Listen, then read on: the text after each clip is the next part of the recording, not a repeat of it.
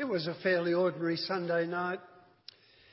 Les and Rita Piper, together with their two boys, Reg, who was about 14 and 15, and Graham, who was 4 years younger, walked down Young Street, turned right into the main road of Coaldale, walked up to the little wooden church, and then the doors were opened, the lights put on, and people from Coaldale assembled for church. The normal assembly number was about 14 or so, and so we did. And then in came Mr. Hill. Mr. Hill was a lay preacher. He'd walked all the way down from Scarborough, Wombara, in the dark. The lighting was pretty poor in those days. He had a little case, and in the little case was his robes. He put them on. He led us in evening prayer, and then preached a sermon. In his sermon, he expounded the terrors of hell and how we must all avoid them at the greatest cost. Then we sang the final hymn. We said goodbye to each other. The lights were put out and we all went home. And Mr. Hill walked all the way back to his place in Scarborough, Wombara. That day was the day my life was changed forever. I remember closing the bedroom door and kneeling down beside my bed and praying that the Lord Jesus would be my Saviour and my Lord, and that he would take me through eternity. Now, I could ask a whole lot of you to come up here and give your testimony. Well, that's mine. I want us all, on the one hand, to identify with someone who has given their testimony. Now, the other person I want you to identify with is the man called Peter. Peter was irrepressible. He was the first disciple to leave his job and join Jesus. He was the first to declare that Jesus was the Christ. He was the one who was adamant that though all the rest would not follow Jesus, he would at the cost of his life. He was the one who drew his sword and cut off Malchus's ear. He was the one who denied Jesus 3 times. He was the one who was first to enter the empty tomb. He was the one who denied knowing him 3 times, and that still didn't stop him from being at the tomb first. He was the one who dived into Lake Galilee so he could come to the resurrected Lord first of all. He was irrepressible. No wonder Mark sought him out as the one to help him write his gospel. And it is little wonder that a tradition exists, I'm not sure whether it's true or not, but that when he was martyred, and that was true in Nero's persecutions, he wanted to be crucified upside down because he was not worthy to be done the same way as his master. Now, it's this letter who has written, this apostle, this Peter, who has written to those churches in modern-day Turkey. It was about 64 AD. He was writing just before the Neronian persecutions. He was writing to Pontus, Galatia, Cappadocia, Asia and Bithynia, and he was warning them that the fiery trial that the Rome has having at that time and about to happen under Nero would be for them as well. In other words, he was calling upon them to keep the faith despite the fact that it was going to be a really tough time in the future before they entered into glory. Now, it's at the heart of that letter that we have these words in 1 Peter 2, 9 to 12.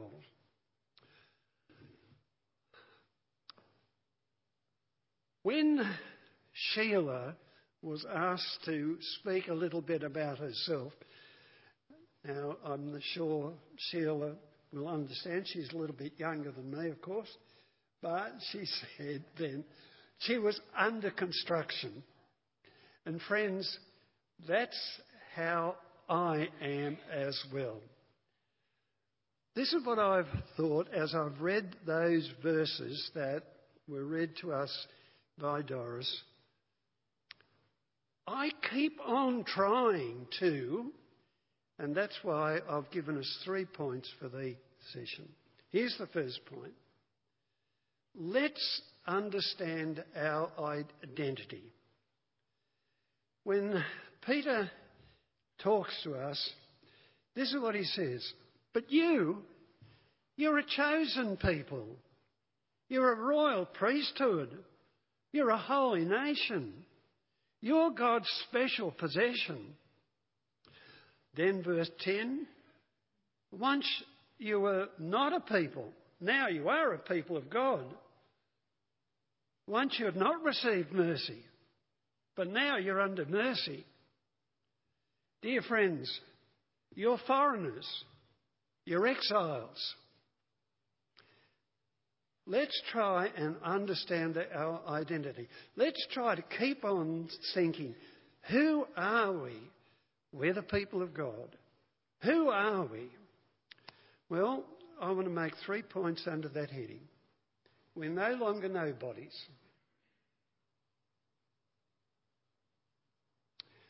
I guess at about 14 and 15, if I'd been told that, I'd have thought, what's he talking about? There are lots of good people around. Myself, well, I want to be a footballer. Then I changed into I want to be a policeman. Then I changed into I want to be a science teacher. And then I changed to I wanted to be an Anglican clergyman. Now, I was just like all the other kids, young blokes in Caldale. What's it mean, nobodies? What he means is, if you don't know the God who made us, then we are not a people. If we haven't understood the God who made each one of us, made us, we're nobodies. We really have missed out on all of life. Now, when I started thinking about all this, I thought that's very sect-like.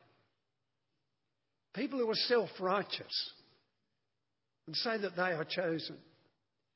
Well, you can do it with pride, or you can say, oh, I am chosen, therefore I ought to fear God and honour God with all my heart and soul and mind and strength. And that's precisely what he wants. Peter then says, you're a chosen people. I thought that I'd chosen God. That was not the case. God had actually chosen me before I ever thought about choosing him. That's what Peter instructs us. Learn this. Understand this. If you're a royal priesthood, what does that mean?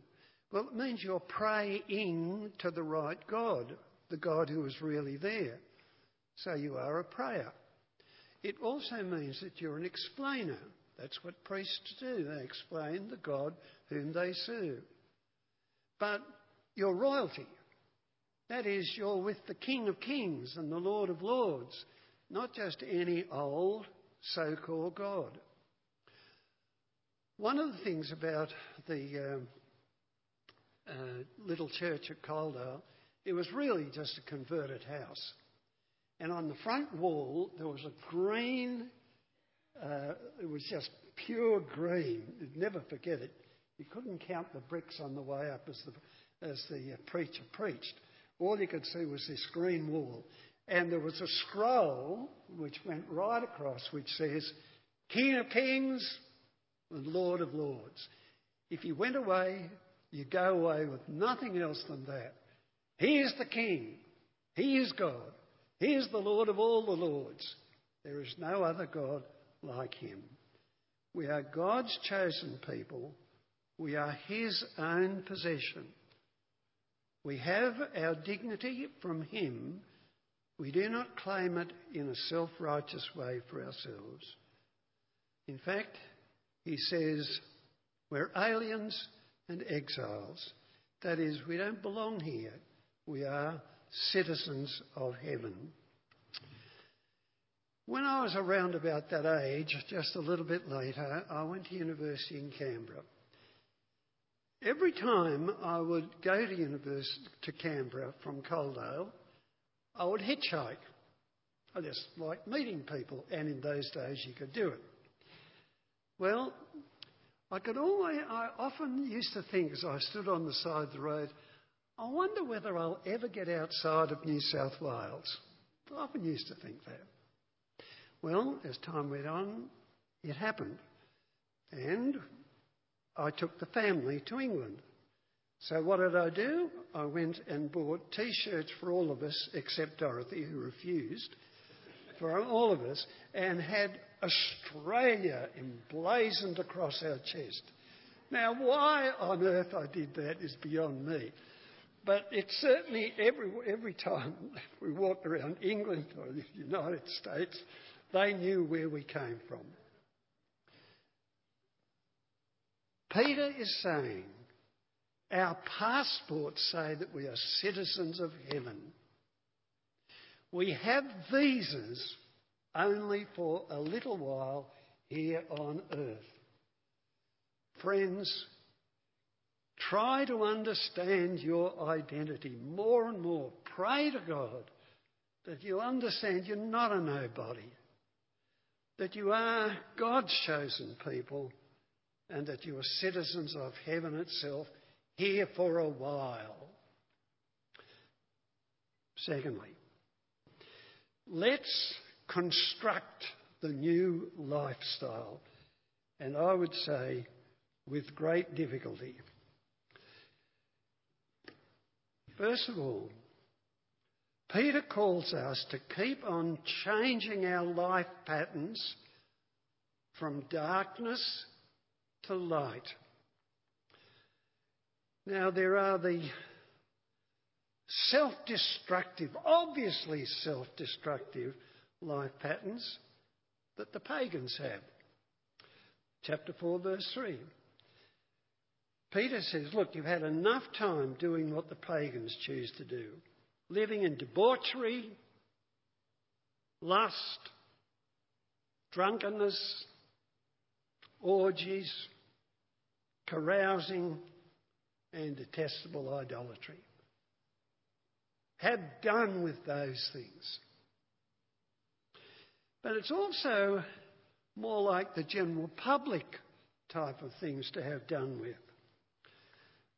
Most people in our world, if you want to operate, well, you've got to have malice, you've got to be deceitful, you've got to be the hypocrite, you've got to envy other people, you've got to slander people. We'll have done with those things as well. Don't do those things because they're self-destroying. They will destroy your souls. Have done with that.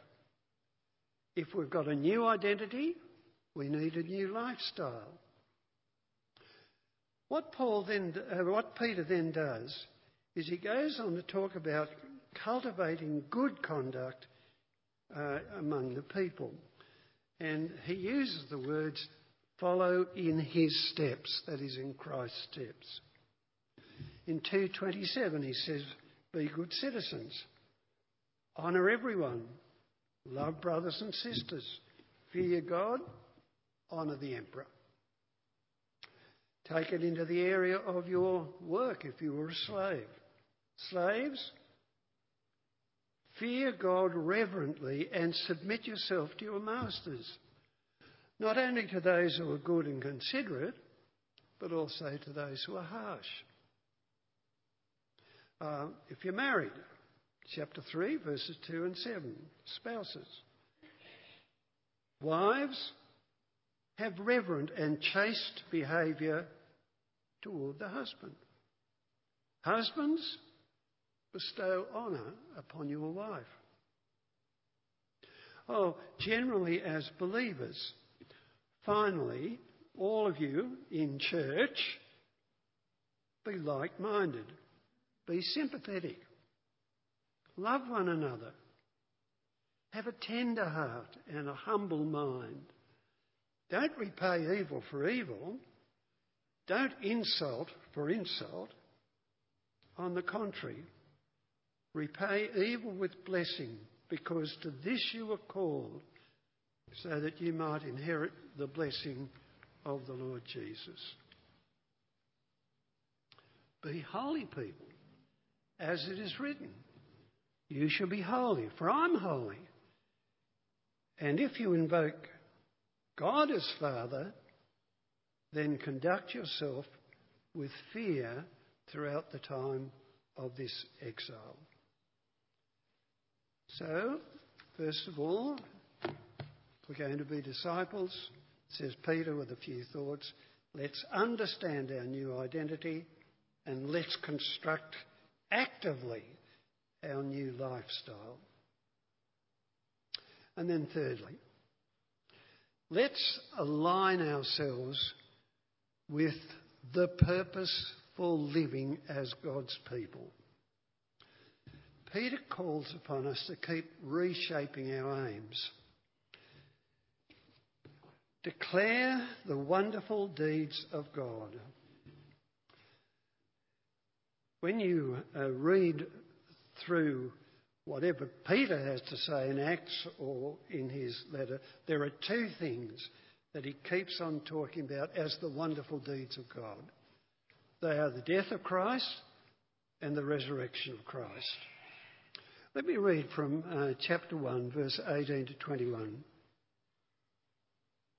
You know that you were ransomed from the futile ways inherited from your fathers, not with perishable things such as silver or gold, but this, the precious blood of Christ, like that of a lamb without blemish or spot. Before the foundation of the world, he was destined to be the Lamb without spot, and he was made manifest as the crucified ones in our times. Through him, you have confidence in God, who raised Jesus from the dead and gave him glory, so that your faith and your hope are in God himself. So, declare God's wonderful deeds.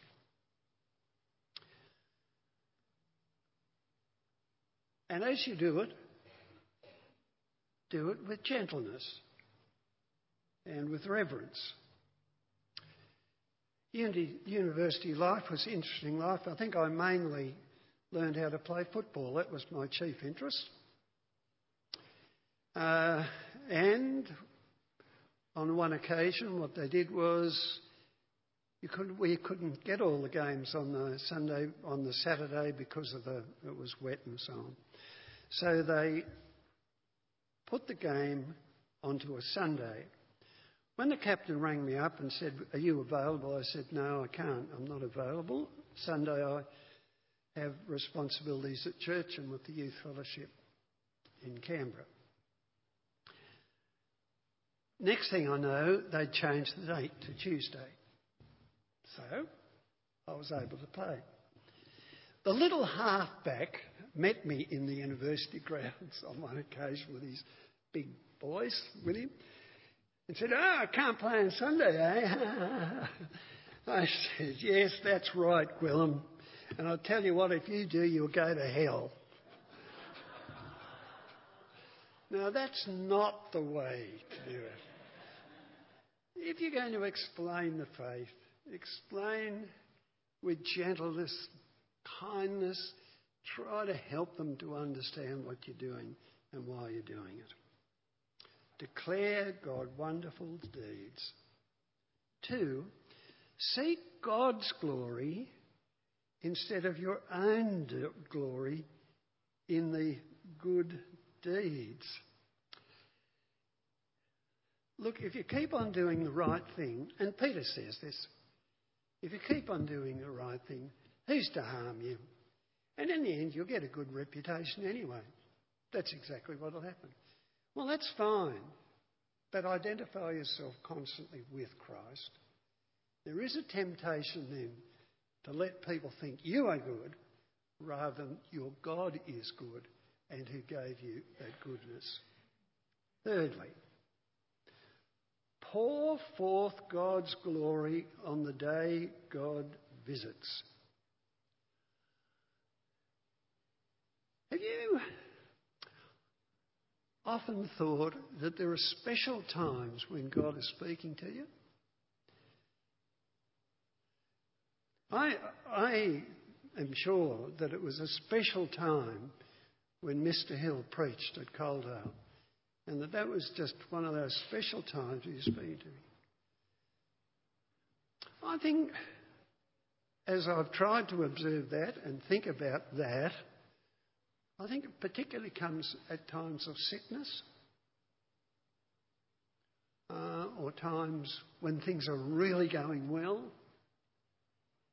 that you actually are reflective of God and you are thankful. Doris talked about being thankful. Or you're struggling. There's a couple on the bike track he's had dengue fever and he nearly died. And Dorothy and I were talking with them. We're strangers, really. But we're talking with them, gave them time and so on. And one of the lines he used at one stage, he said, I thought my time was ready to meet my Maker. He said it was so terrible. Now, obviously, at that time, I thought this is one of those special times. So how have I been able to speak with him, her? We've prayed for them and so on. I think that if you keep on just keeping yourself alert, that you can actually see that there are special times when God is speaking to people. Particularly at that time, seek to glorify God. And finally, try to evoke God's glory from the accusing pagans.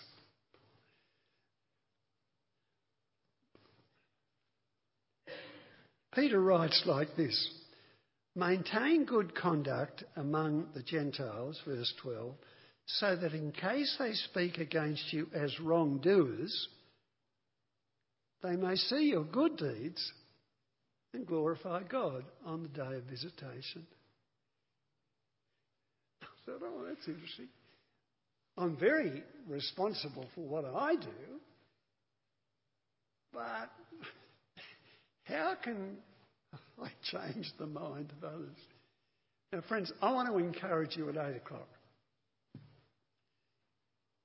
We all know the Chinese girl. We keep in touch with her. She says that her parents think all Australians are terrible people, but they're puzzled why people are kind to her. And then they say, it's because they're Christians, that's why. And I thought, I think that's the sort of thing that happens where, yeah, you know, we're strange, we're weird sometimes. But then you think, oh, I think they're right. I think they've got it right. I think it is right to tell the truth. I think it is right to be kind. I think it is right to, and so on. Anyway, that's what Peter says. He says, maintain good conduct among the Gentiles, so that in case they speak against you as wrongdoers, they may see your good deeds and glorify your God on the day of visitation. I thought that by way of finishing up, I would ask you if you wouldn't mind just watching this as I read This is 1 Peter chapter 1, verses 3 to 9. Just slightly changed, and you could look it up later, but just slightly changed so that it is relevant to us. I'd like to read it, and then I'll invite you afterwards to read it with me. It's the praise of God. Praise be to the God and Father of our Lord Jesus Christ. In his great mercy, he has given us new birth into a living hope through the resurrection of Jesus Christ from the dead, and into an inheritance that can never perish, spoil or fade. This inheritance is kept in heaven for us, who through faith are shielded by God's power until the coming of the salvation that is ready to be revealed in the last time.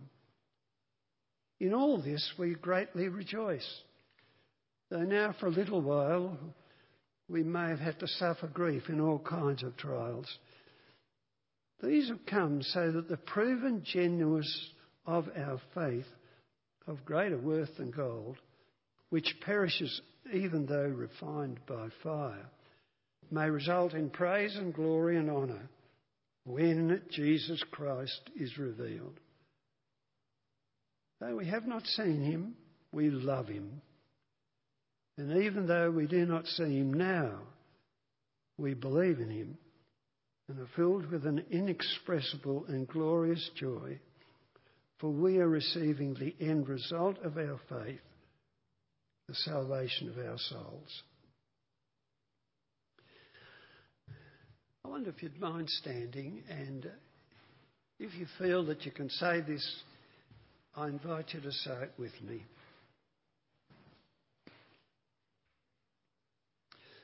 Praise be to the God and Father of our Lord Jesus Christ. In his great mercy, he has given us new birth into a living hope through the resurrection of Jesus Christ from the dead, and into an inheritance that can never perish, spoil or fade. This inheritance is kept in heaven for us, for through faith we are shielded by God's power until the coming of the salvation that is ready to be revealed in the last time. In this we greatly rejoice, though now for a little while we may have had to suffer grief in all kinds of trials. These have come so that the proven genuineness of our faith, of greater worth than gold, which perishes though refined by fire, may result in praise, glory and honour when Jesus Christ is revealed. Though we have not seen him, we love him. And even though we do not see him now, we believe in him and are filled with an inexpressible and glorious joy, for we are receiving the end result of our faith, the salvation of our souls.